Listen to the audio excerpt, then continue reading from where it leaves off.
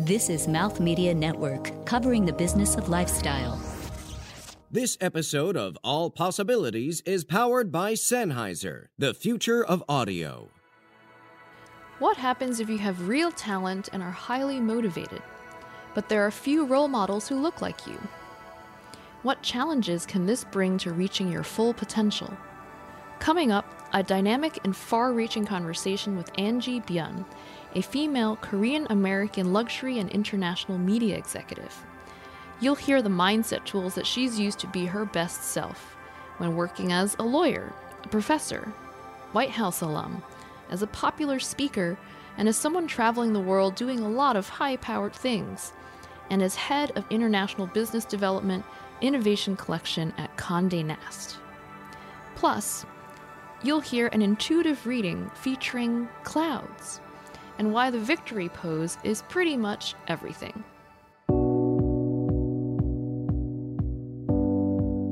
Welcome to the All Possibilities podcast. I'm your host, Julie Chan, intuitive life purpose coach and founder of Being My Purpose. Together, let's embark on a discovery of all possibilities.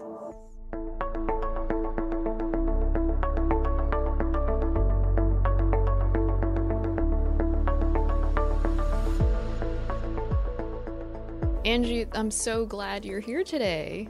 Thanks, Julie. It's such an honor and privilege to be here, and I'm so happy to see you.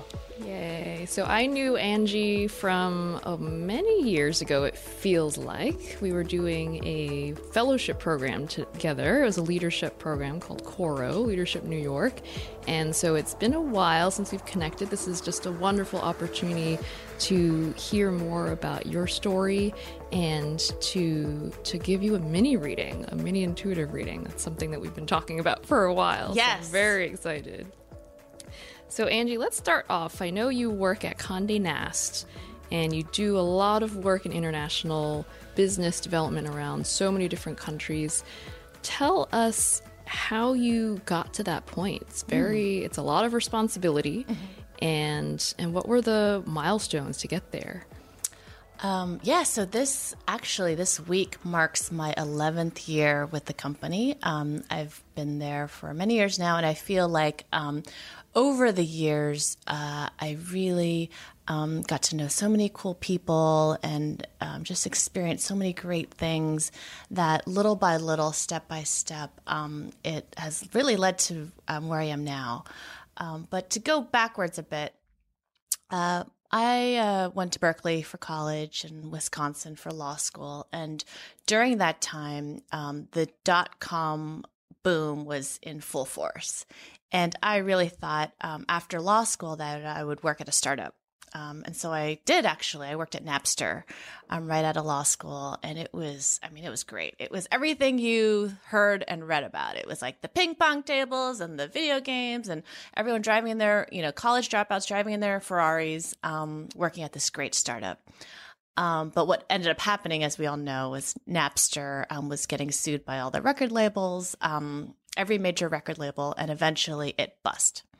And it did get bought out eventually by various record labels. But at the time, I thought, you know what, I need to hunker down and go into corporate and work in a more stable environment. So moved out to New York from California right after 9/11 and started my career in New York at various law firms. Worked as a corporate lawyer for about 3 years at places like Paul Weiss. And then from there, I went to Jones Apparel Group. Jones Apparel Group, I started there in the early 2000s, was at the time one of the largest apparel manufacturing companies in the world. And they owned brands like Jones New York, Anne Klein, Nine West, Barney's New York at the time, which was amazing. And you get a lot of free stuff. We had a corporate discount, which was just phenomenal. And probably one of the reasons why I stayed for so long. Just kidding. No, it was such a wonderful experience. And that's where I really understood the business of licensing, partnerships, business development, negotiating, drafting contracts. And I really kind of honed in my skills at Jones Apparel Group because I had really great bosses. I had really great colleagues. Was there for about 3 years. And then in 2006, I went to Condé Nast. But when I started at Condé Nast, I started out as a lawyer in their newly formed business development group. And from there, little by little, I just started, to raise my hand more, become more confident in the business, in the media business, and really stretch myself. So, fast forward to today, I oversee the international business development for brands like Golf Digest, now Pitchfork, and Ars Technica. And I am now part of this newly formed group, which is what we're calling the Innovation Collection. So the Innovation Collection consists of most of the men's titles from Condé Nast. What's it like being Asian and also a woman in this particular field? And especially as you're working on men's magazines, right? Wait, I'm Asian? No. It's interesting. It's I grew up in San Francisco, and it was such a wonderful, diverse environment in which to grow up. I grew up in the city, and so I've always grown up in these like urban environments. And has always been diversity around.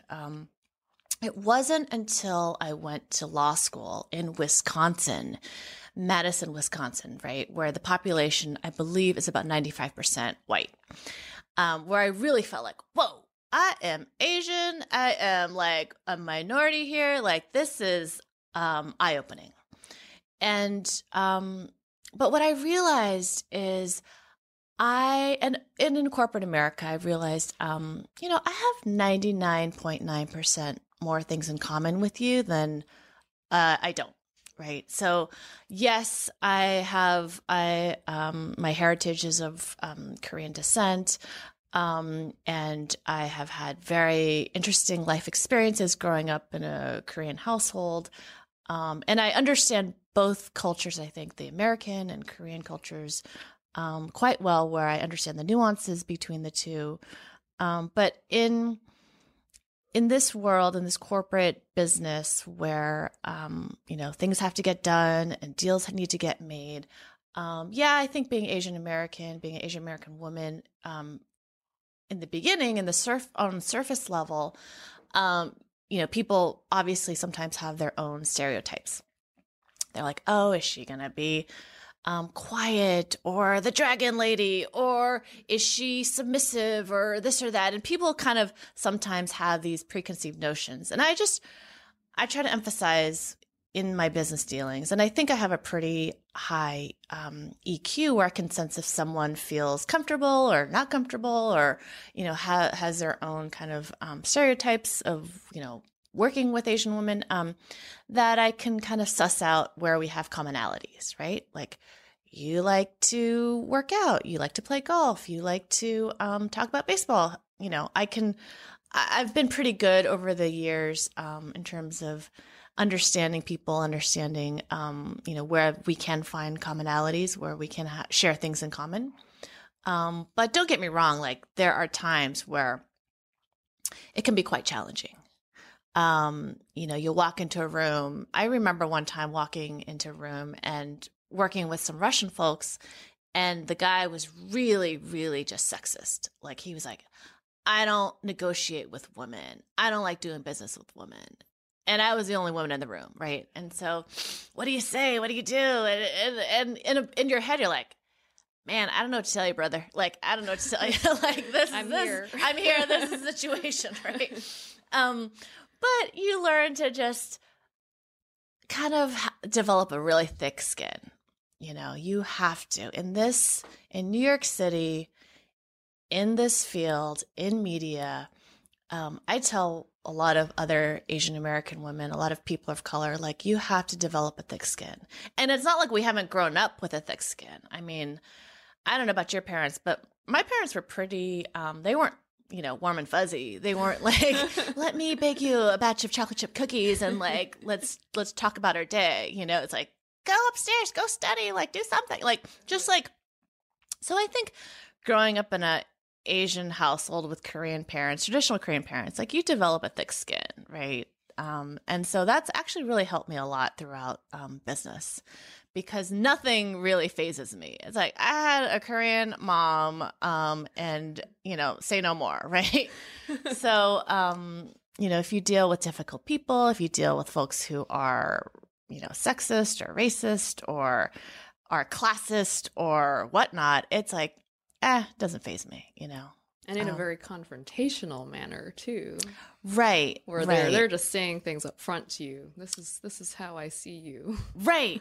And I'll tell you an interesting story.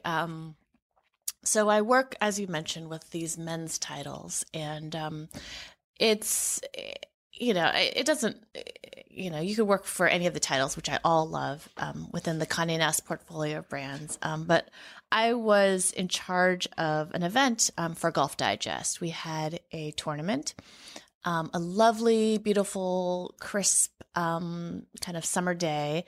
And I had some potential clients come out, and we were playing golf. We were a foursome. And the client, after he shot his tee shot, I think, and it just subconsciously or inadvertently gave me his club, right?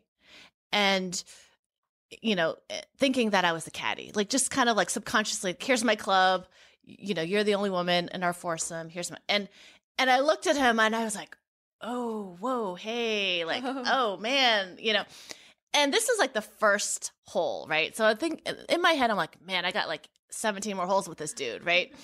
But I tried to kind of, I don't know, have a good sense of humor about it. And so I said, oh man, you think I'm the caddy? No, this is Golf Digest. Like, you're our guest. Like, and you just kind of have to smooth out, the rough edges, right? And so the second hole, this guy hit his tee shot and then didn't do it. But then when I hit my tee shot, I then gave him my club, right?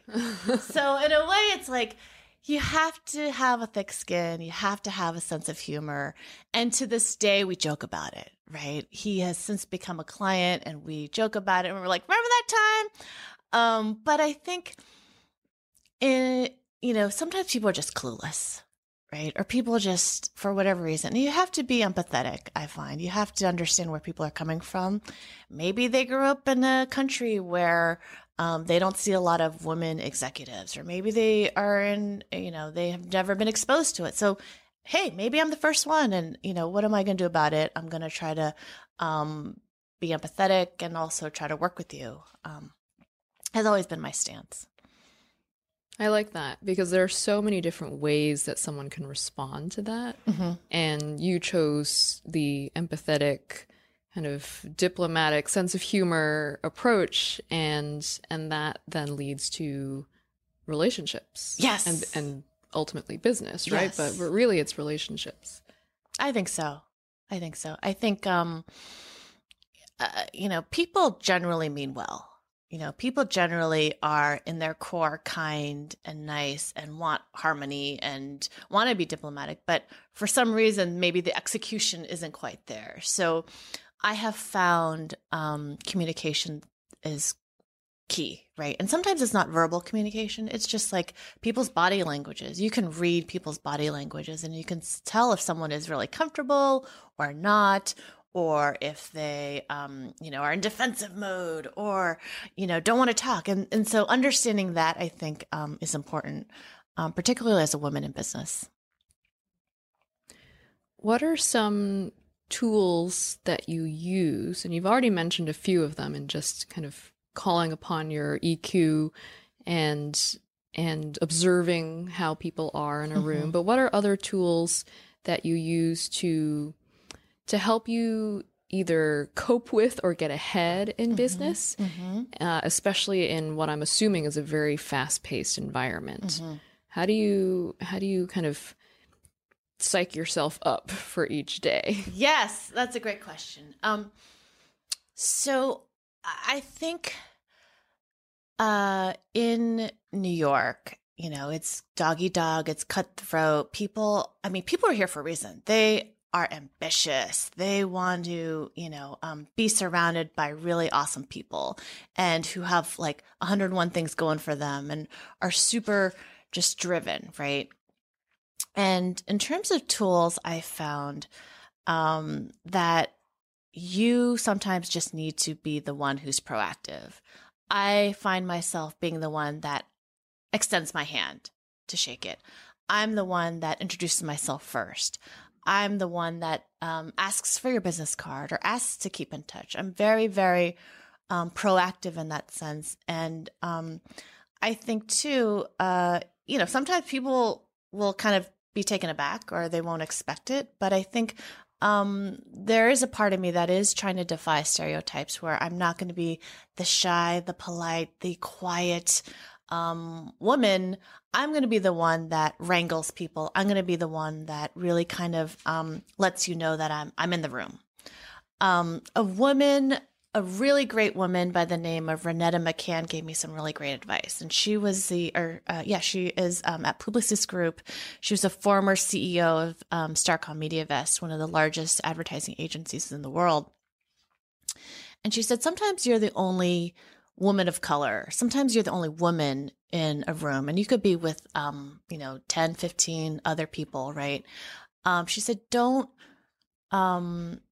sometimes wait till like the 15th or 16th question for someone to get to know you. Like, you need to walk into a room confidently and let people know who you are.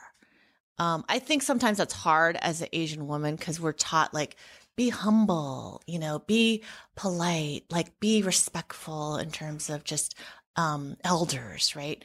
But I think in business, it's like people want to know who you are and why you're in the room and what value you bring. So don't wait for someone to kind of unravel the onion. Like from the get-go, you should tell people like, I'm Angie Byun. I head the international group at Condé Nast, and I'm so happy to meet you. Like really just kind of get your elevator pitch down, practice it, and really be confident, right? And that's hard to do. And it's easy to say, but it's hard to do. But you really do have to kind of practice. And so I think those are little like tricks of the trade or tools that I could, just advice for women of color in the working world. I love the idea of don't wait for other people to peel the onion. Mm-hmm. And that's definitely a metaphor that we use in kind of the spiritual world of just like how many layers there are. Mm-hmm. So I'm curious, kind of shifting gears a little bit, have you had any experiences that you might consider as spiritual or kind of moments where you feel like you have tapped into something that just seems bigger than you? I don't know if you could tell, Julie, but I am a people person, right? And I love meeting new people. I love meeting strangers. I love meeting, I just enjoy it. And I don't know what it is. I don't know if it's like this sense of community that I've always just loved. And maybe coming from a big family, I'm used to like the noise and the just being surrounded by people, no matter who they are, right? And for me, I find, spirituality in two extremes. In terms of spiritual moments, there's something about a gathering of people or a community of people coming together and either laughing together or singing together or dancing together, which I find to be really spiritual. It's just like sometimes there's a little wine involved, but like, it's like there's something about, even if it's like a karaoke night, right? Like everyone is just having the best time belting out those tunes, whether it's like Hotel California or Bon Jovi, it's like something about this like letting go that I find to be very spiritual. Like where no one has their guards up and they're just like in the moment and just loving life. That's what I love. For me, that's like very spiritual. And then on the flip side, for me, because I travel a lot and my work entails meeting so many different people, so many cool people, and it's a lot of meetings and, client entertaining, that for me, on the flip side, it's being quiet, being all by myself. Sometimes it's just being in a library and just getting, some work done in the library all by myself. Or it's what I love to do, absolutely love to do, is if I have time when I'm traveling and I have 1 or 2 hours of free time, I'll go to a museum. And for me, that is just like going to church. It is like very spiritual for me. I'll look at a painting and just get lost in a painting. And so that, to me, it's rare. It's an absolute luxury, but I absolutely love it. Why is it rare? Because of the time. Yeah, it's and museums, man, they've got some funky hours. It's like 9 to 4, 9 to 4, and like we're closed on Thursdays and Mondays. It's like, oh my God. Oh, and the other thing too, it's like, who knows what kind of exhibits are happening, right? Sometimes it's like, oh, it's hit or miss, or ooh, it's for me, it's like, oh my God, Calder at the Whitney a couple weeks ago. Genius. Yes. Love it. And so that's the rarity of it. It's the time, it's the particular artist that's, but actually it really doesn't really matter which artist. It's just having the time and just getting inspired by these creations that other folks have made, which is really a spiritual kind of journey for me. I love knowing the two sides of you because I see the people side a lot, and just knowing that there is this very contemplative, just you by yourself, which I would never imagine. And that's where you kind of recharge or gain energy or just be very present in a very different way. Both, I'd say, are being present, but each one kind of has a different ambiance to it. So beautiful. Coming up next, you'll hear more about some of these tools that Angie has, which I know she has a lot more than what she's just shared, so that you can really be in charge of your life no matter what situation you're in. And you'll also hear an intuitive reading that I'll share with Angie.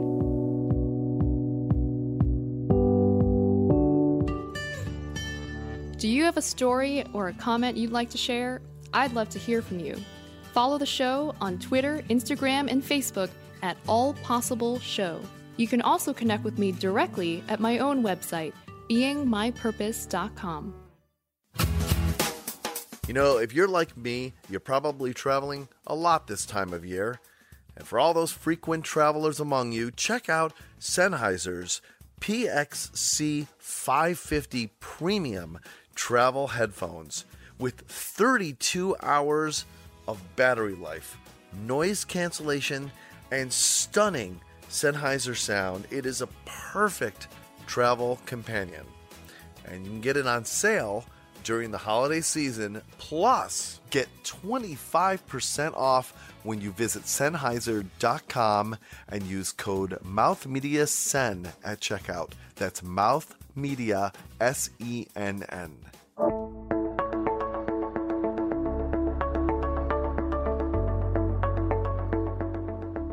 During the break, Angie went into a victory pose, and this is something that we have a good laugh about because I know this is one of the tools in your toolkit. Why don't you tell us more about some of the advice you have for people, regardless of whether they're women or Asian women in business?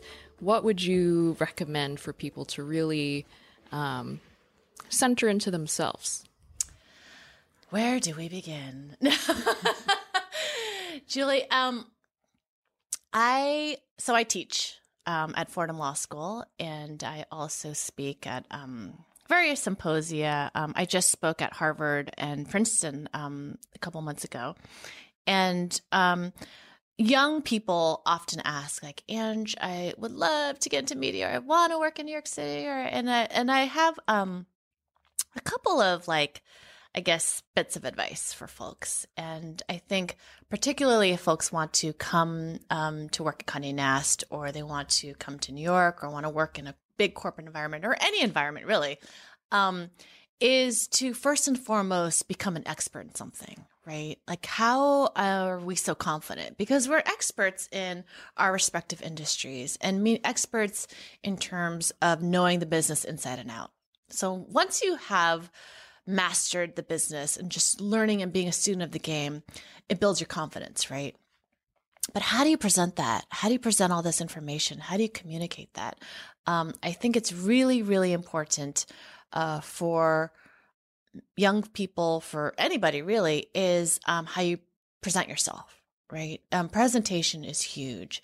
And many people come in looking for jobs or want to interview. And, what I look for is eye contact, vocal tonality, a really good handshake, right? Sometimes you'll meet someone and they've got the clammiest handshake, and that, Julie, that is like my biggest pet peeve here. It's like, why? Like, wipe it down. The limp handshake. And, or they're not, they're not really presenting themselves in a way where they are reflecting their best self, right? If you are going to play golf, you wear your golf outfit. If you're going to a boardroom, you wear your suit. If you're going to a fashion show, you wear something that's pretty fashionable, right? I think being savvy about that, being sophisticated to understand the various environments you're in, I think it's really important. And people take note of it, right? It's like, if it makes you feel uncomfortable to have really long lasting eye contact, look in the mirror, practice, and because I'm saying this because you're not just competing with yes, you're competing with yourself, but you're competing with so many smart, wonderful, educated people, savvy folks from all over in New York. So to have an advantage, to have that tool, there's that, the initial presentation. And then here's the thing, the follow-up, really all about follow-up, right? And what I found in New York is people are really busy, right? They have the best intentions, but oftentimes they just, for whatever reason, you have fallen off someone's radar, or you haven't heard back from someone. It's up to you to follow up, right? A thank you note, a thank you email, a phone call, a nudge, right? A friendly reminder. I think sometimes people will think like, oh my God, I never heard back from so-and-so. Like, God, that's so rude, but at the end of the day, it's not personal. It's just people are super busy. I mean, this is like the most fast-paced environment in the world. People are busy. You often have to be the one to nudge, right? You often have to be the one who makes the initiative. And it's not personal, not personal one bit, right? People are just caught up in their own lives and their own responsibilities and their own goals and ambitions that sometimes you have to remind them of how excited you are about an opportunity, excited you are to be of service to them. That's the other thing, Julie. What I've learned over the years too is my stance has shifted tremendously, where when I first started out as a lawyer and when I first started in business, I always thought like, oh my God, I just want to do this. I just want to become CEO. I just want to make it. And it's like, no. The mindset should be, how can I provide the best service to you? That's the name of the game. I mean, at the end of the day, that's what it's all about. It's like, how can I, with the tools that I have, with the expertise that I have, how can I provide to you as a colleague, as a client, as a friend, the best service? And in doing so, everybody wins. Everybody,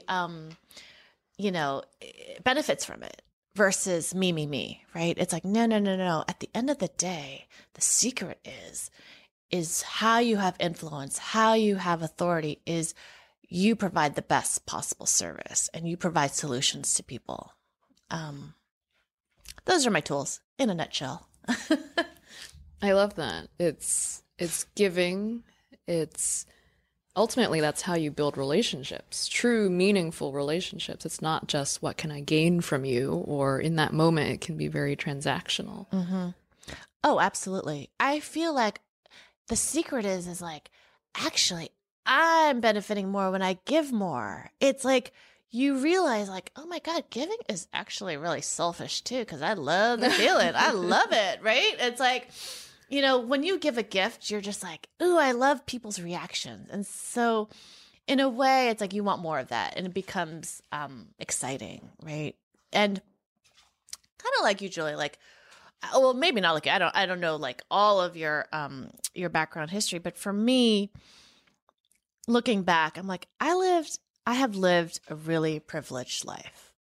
I have been blessed with great family, great parents, great friends, and wonderful, wonderful colleagues and bosses over the years, that for me not to give, it's like, no, not happening. This is like, I'm at that stage now where I'm the mentor, I'm the sponsor. I need to shepherd people through the process and really, help people. And, at one point in my career, I was talking to, maybe about like 5-6 years ago, I was talking to a woman named Gloria Hall, African-American woman. And I said, Gloria, I just wish at my company I had a sponsor. I wish someone would like really help me and kind of like tell me which direction to go into, right? Or like really kind of have my back at the company.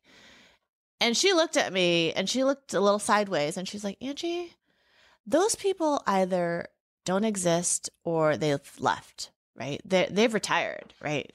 It's your time now. You need to be that sponsor. You need to be that mentor. You are now that generation. And a part of me was like, oh, shoot, you're right. Like, yes. It's like, no, stop looking for that magic, fairy godmother person who's going to like, embrace you and kind of just like, like baby Simba, like raise you up, right? It's like, no, that person you need to be that person. And essentially she was like, you need to step up and you be that person.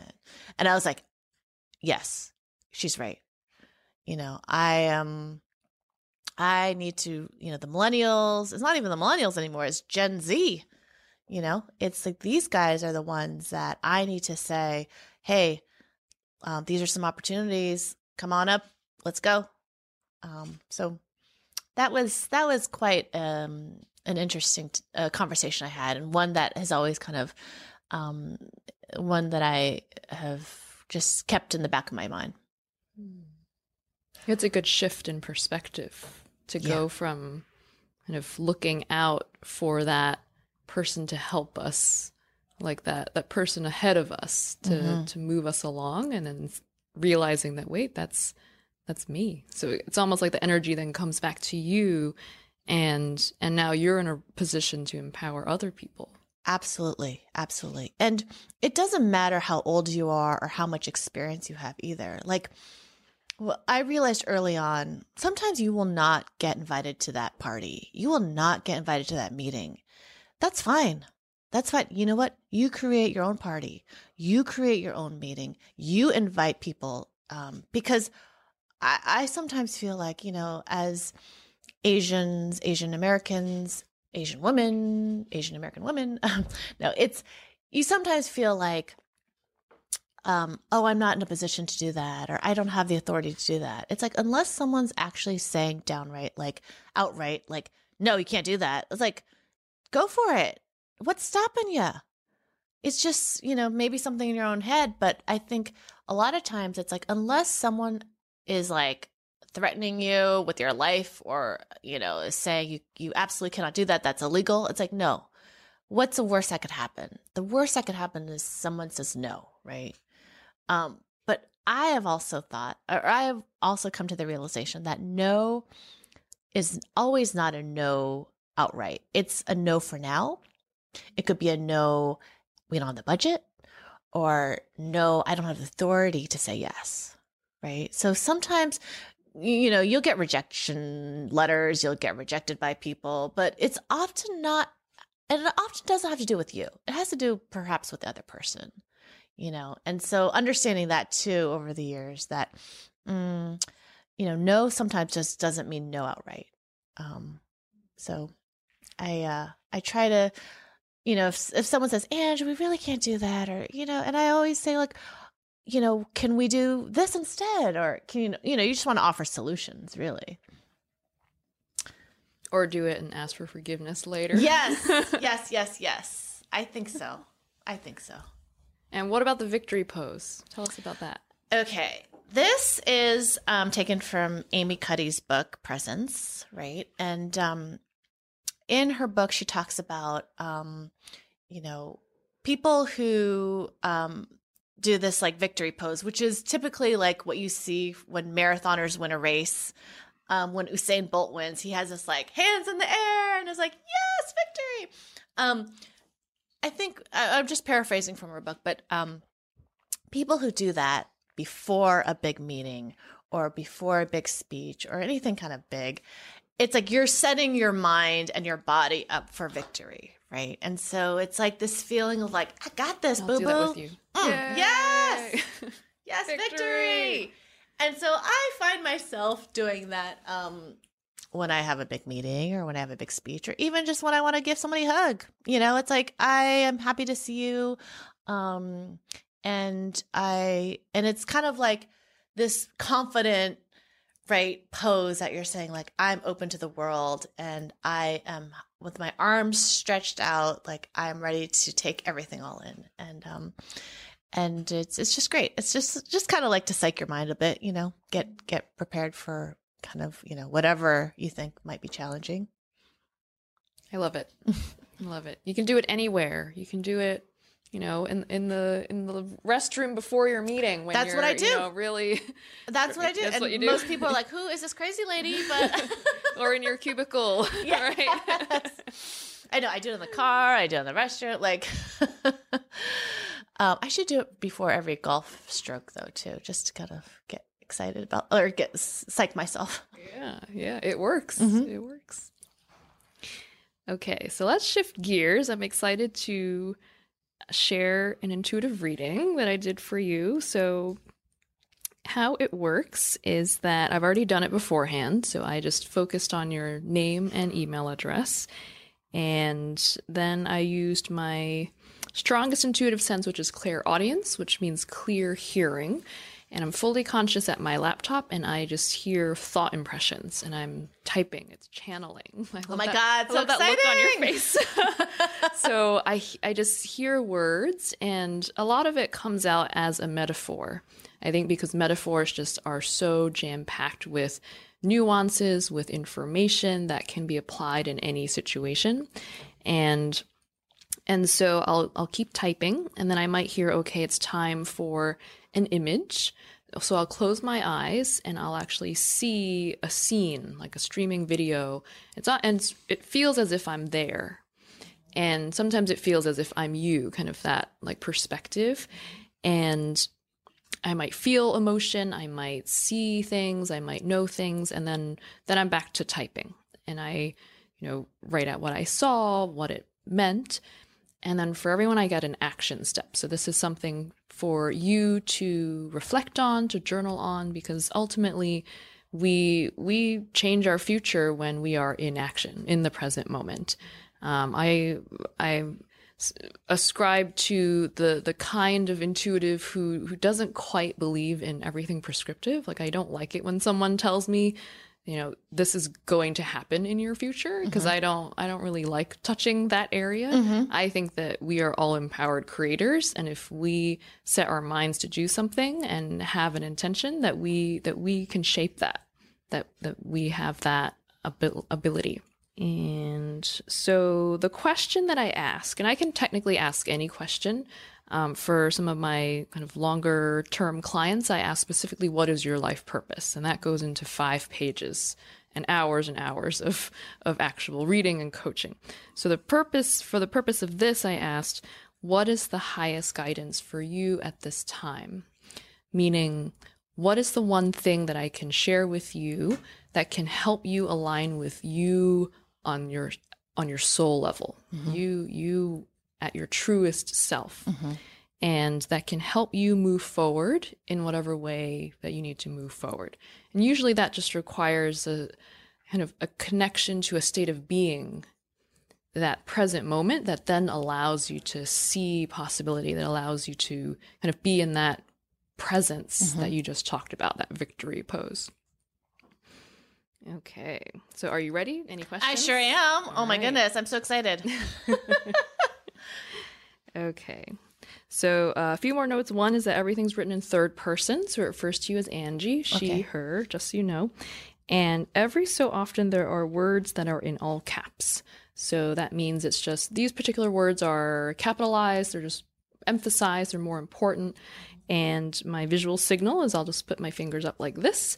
And for our listeners, I'll say the word and then all caps. Okay. So that we all can follow along. And just allow yourself to absorb the imagery, follow along in your mind, feel whatever comes up. And afterwards, I'll ask you, how does this resonate, if at all, and what does it bring up for you? So thoughts, memories, ideas, feelings, whatever comes up. And this will be sort of a launching point for discussion. Love it. Okay.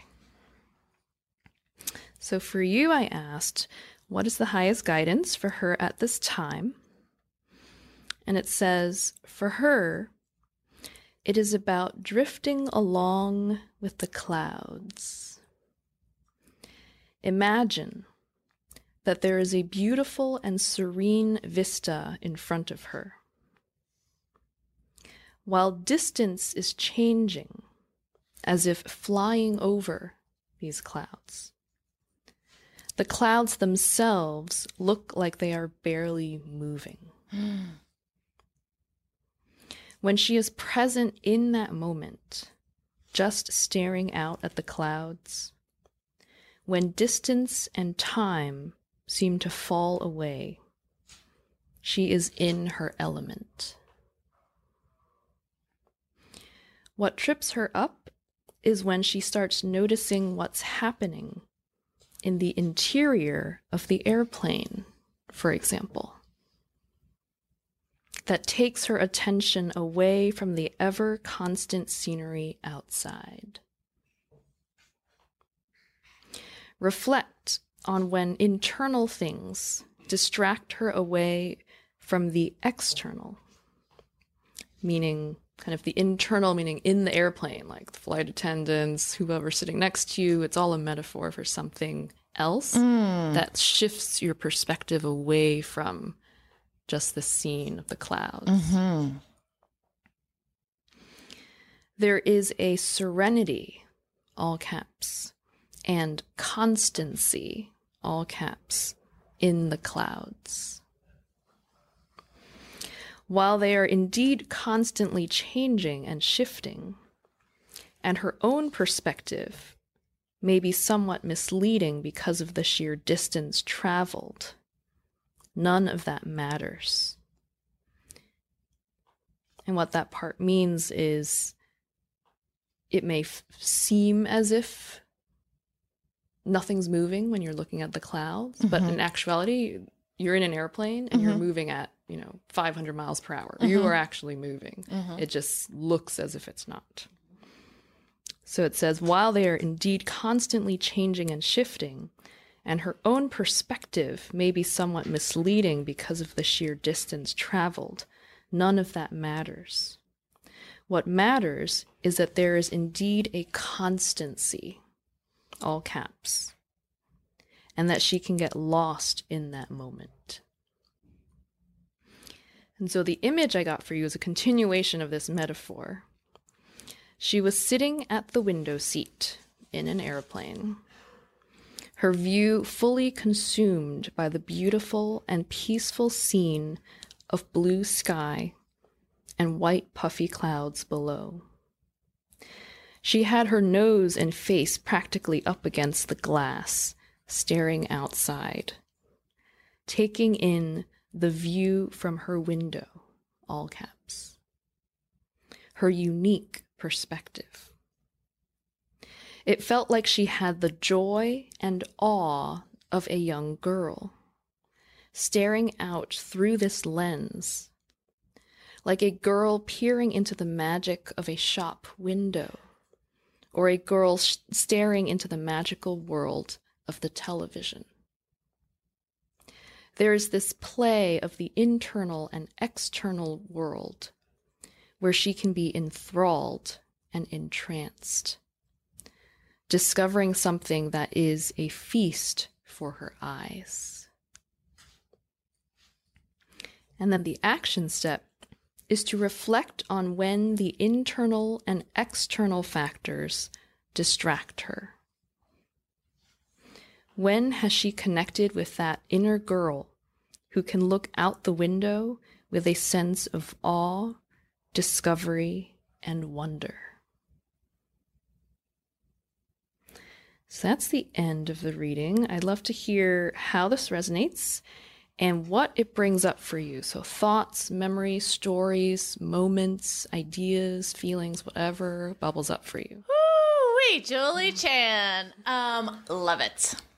This is like, you got it, girl. You got it. I mean, I travel.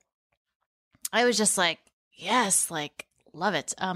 I travel about 10 times a year. And I like to sit by the windows in the planes. And I do always look out. For some reason, I have to look out the window when we take off and land. And I love that feeling of when you're going into the air and going into the clouds. So when you brought up that imagery, I'm like, that is so me. And guess what? I often take pictures of being in the clouds because it's such a surreal experience. You're actually floating above the clouds. And when you said the vista, that's one of my favorites. Taking a photo of the sunset or sunrise when you're above the clouds, when you're flying. But the cloud metaphor is so interesting because it brought a lot of kind of feelings. Like for me, I've always loved being next to the water, but I've always loved looking up at the clouds. And I've always, when you look at pictures of myself as a child, I'm always kind of looking up, right? And I don't know if it's like just me being awkward or whatnot, but like there's always these pictures. I'm just like looking up, like like a kind of like a dodo bird, right? But clouds to me, and growing up in San Francisco, as I mentioned, we have these like amazing blue skies in San Francisco, and the weather is always like this nice 60, 65 degrees, and the clouds are just, I don't know what we call them, those type of clouds, but they're just beautiful. And I remember growing up in San Francisco when you were talking about the clouds, like as a young girl going to school, we were a school on a hill. And so we'd always, my classmates and I, we would just like lay down on the hill and look up and look at the clouds. And it brings back so many great memories, so many great dreams. I associate clouds with dreams. I associate clouds with like those beautiful like Rococo paintings and ceilings and these like beautiful castles that are very whimsical. You always see the images of clouds. I think it's very, and to your point about the stuff happening within the plane. Oh, that is like, absolutely. There's a part of me that's yearning for this serenity and solace and drifting away with the clouds. But at the same time, I'm like, what movie should I watch? Where is the flight attendant? I need to get my slippers, like, or like I need to get my glass of champagne, like, it's just like things like that. The plane metaphor is very interesting, but I do find the plane for me is a way to escape. It is, you don't have any access to Wi-Fi typically. You are forced to read or enjoy a movie. You're not thinking, you don't have to talk to anybody if you don't want to. And you're kind of in your own zone. So I enjoy flying in that regard. Beautiful. I love when the reading talks about connecting with yourself as that little girl, and the fact that you can immediately remember those moments when you were growing up in San Francisco and just on the hill and looking up at the clouds. That's you at your true self. And that's something that you can call upon whenever you want. If anything, I'd say when you can view the world through that lens, that's when you feel most connected. Yes. I think when I was a kid, I still to this day have a very like kind of fun imagination, right? So when I was a kid, it was like, ooh, is that are those animals, or is that a big old marshmallow? Or like, wouldn't it be cool if that was big giant cotton candy? Like you just think about all these things when you look at the clouds, right? And I try to instill that with my son, with my younger family members. Like, what kind of animal do you see? Or what, wouldn't that be great if that were just like a big, like giant, fun piece of cotton candy, you could eat it forever, or ice cream. Like some of these clouds are just amazing. So yeah, I definitely, it brings back your childhood imagination, your childhood thoughts, kind of your pure thoughts. And particularly when it's like these big old fluffy, orbs of great, goodness. I just love that. Yeah. And the reading also mentioned it's kind of a way of seeing the world. So this idea of internal, which is sort of like the airplane, and external, the clouds. And you can also view that as, a little girl up at a shop window, kind of the hubbub of the city and the streets, and then you look into this shop window, and it kind of reminds me of the holiday season and just the beautiful scenes, dioramas, all of that's really magical. That's just right there. And then it mentioned TVs, kind of like the worlds that we exist in here, and then the television and what that. I mean, this is very old school, but like the box, back in the day when it was this magical box where you look inside and you see like, there's like a whole new world in there. So it's that duality of the two. So I'd say to notice it, notice when you are connected to the clouds, when you maybe allow life to distract you, and so you're no longer looking at the clouds anymore.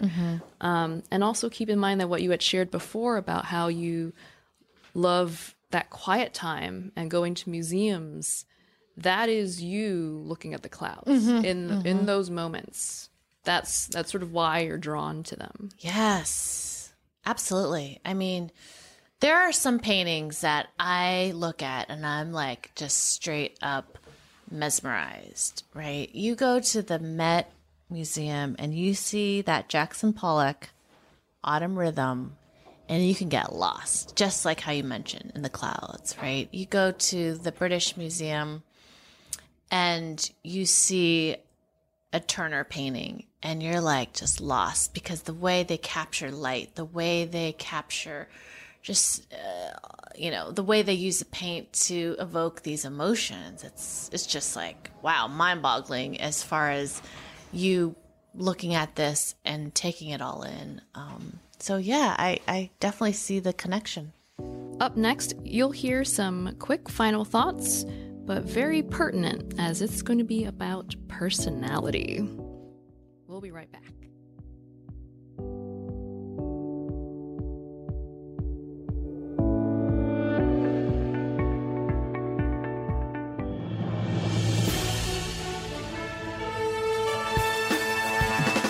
Hey everybody, this is Vikram Iyer, former advisor to President Barack Obama.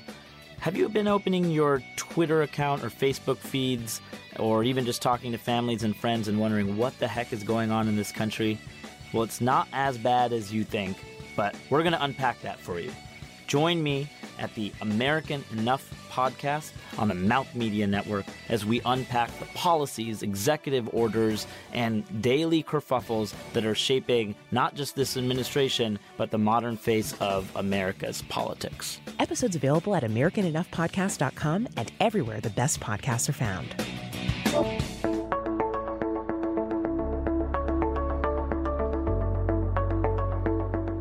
So, Angie, I know you had a question for me about personality. Why don't you share with us what's on your mind? I sure did, Julie, because you have this kind of like psychic intuition, and you're very in tune with people and their personality traits. And, you know, as I kind of think about myself and I think like, wow, I'm pretty outgoing, I'm pretty confident, I'm pretty social. What do you think about personality as far as, do you think it's a product of your upbringing, or do you think it's like in the DNA? Like, what would love to get your thoughts on this? I love personalities. I love specifically the Myers-Briggs personality test. Have you ever taken it? Do you know what you are? I sure have. I am on that like influencer spectrum. On the spectrum, I'm like dominant and influencer. Versus the analytical and the I forget the other one was, but I'm more on that social side. Okay, so how Myers-Briggs works is there's extroverted versus introverted. So you're probably what would you say? Extroverted. And then there's intuitive and then sensing. So this is sort of how you seem to just receive information and process it. Intuitive means you just seem to know things and you don't know how. Sensing, you kind of are in tune with all your senses to receive information. More intuitive. So that means you're EN. And then feeling versus thinking. So this is just how you naturally gravitate towards. And you can be on a spectrum. You can be very analytical on the thinking side.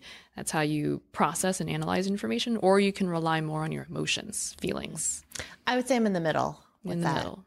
So you could operate as an F or a T. Yes, but I do base a lot of things on my gut too. So on that feeling side. Okay. And then the last is judging and perceiving. So this is how you naturally want to kind of resolve towards something. So a judger, I'm a judger, so I like knowing, you know, yes or no. Do we have our hotel booked? Do we have things planned out? And then the perceiver, you can just operate in this level of uncertainty. You can have all these different potential outcomes that you hold in your mind, and you're okay with it. Oh, perceiver. Okay. So you are, I mean, this is sort of like very quick, but you know, you can take these tests online. Some of them are free. So it sounds like you're an ENFP or so, maybe ENF or ENTP.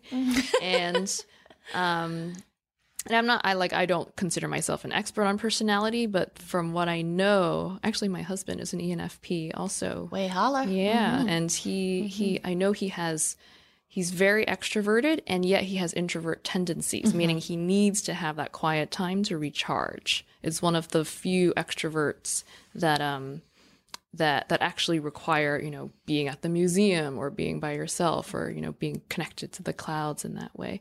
So I think in terms of your question, and just so people know, I am an INFJ. Holla. Yeah. So I think a lot of it is upbringing. Like part of it, I mean, this is sort of like not really the answer, but part of it is inherent in you and just how you naturally gravitate towards things. And at the same time, your personality can change based on what is influencing you. Right. So I remember in terms of my environment, back in the day, I was definitely more of an INTJ, like thinking, very connected to the analytical side, only because that was, you know, what required. Was expected, right? Like required, like that was what was important or prioritized. And so, I felt like I built that strength, and then over time realized that, you know what, feelings are important too. And so that became an unpacking of, you know, have I have I kind of put away the feelings because of what my family or the society or culture states? And I feel like everything is on a spectrum, so you can learn how to operate as an extrovert or as someone who feels or thinks more or perceives or judges more. And I think it's in everyone's best interest to kind of know where they stand currently and then see where their strengths and weaknesses are. Right. I love it. Yeah, I think I have found too, those tests, you start to realize like, oh, if that person is that way, then I need to communicate in a way that they'll be responsive or they'll understand, because I'm the type where I'm like, just get over it, or come on, let's go. Like, like, what's the big deal? But if I'm working with somebody who maybe doesn't communicate that way or is more, say, analytical or more to your, judge, what was it? Judge, yeah. A judge, then I need to kind of be cognizant of that. And, cause I realize in business, sometimes I'll just have a 1-word answer, right? And someone will say, Angie, like I just emailed you 3 paragraphs of all this great information. Why are you just so like yes or no to this, right? So I've learned over the years that you have to be aware of not just your own personality, but other people's personalities too. But yeah, I find it so fascinating. I think birth order too is interesting. Believe it or not, I think, and people will laugh at this. Well, some people, but like when you're born, what year, it's a little superstitious, but like your horoscope or your like Asian animal sign, like I am an Aries and I'm a dragon too. So it's like coming at you. And of course, birth order, I'm a middle child. But I have had really great parents as far as their personalities. Like my dad is very likable, very jovial, very nice and generous. And also my mother, it's interesting that, we talk about this reading because on the one hand, my dad is very much of an extrovert and my mom is very much of an introvert. So it's like, and here I am, right? So something about the DNA, I think too, has been an interesting kind of exploration as well.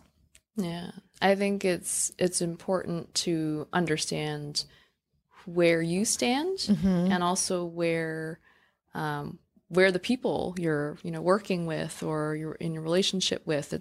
I found it very helpful to understand their personalities just so you can communicate, know what the common ground is and know what's already, how they're filtering the world in their perspective so that you can kind of get through that. Yes. Sometimes that can be a barrier. Absolutely. I think really listening to, over the years, you start to realize like, you know what? I know nothing. I need to learn from everybody and I need to just like take it all in and listen and really hear and absorb information, which I find most executives, most senior people are so good at. They're so good at. They just take it all in and are quite patient and kind and are really active listeners. It's a good note to end on. So how can our audience get in touch with you and learn more about your work or follow you? Wow. Okay. I have a website. It's called AngieByun.com, AngieByun. And I'm also on Instagram. And that kind of gives you a little snapshot of what I do from day to day on a day-to-day basis. It's just at Angie Byun on Instagram. Beautiful. Well, thank you so much, Angie, for being here, for sharing all your advice. It's so wonderful to connect with you in this way. Julie, you are a freaking rock star. You're crushing it. I love you. And thank you so much for having me on. It is so good to see you in this environment. And I know your story. So bravo. Nice. And I want you to have a TV show. Oh my God. I can't wait for that. Love. Just kidding. And for you, think about what is your cloud. What is that moment for you where you feel like you can lose all track of time, of distance, and how can you get there? Maybe it's a museum, maybe it's a painting, maybe it's traveling and allowing yourself to be in that present moment, but make that time for yourself before the year ends. And until next time, be on the lookout for all possibilities.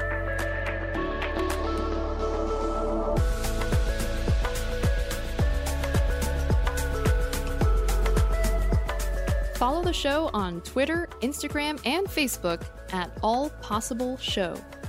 Episodes are available on iTunes, Google Play, and our website, allpossibilitiesshow.com. This show is produced by Mouth Media Network, copyright 2017, all rights reserved. No portion of the show may be distributed or published without the express written permission of the producers. Thank you for joining us.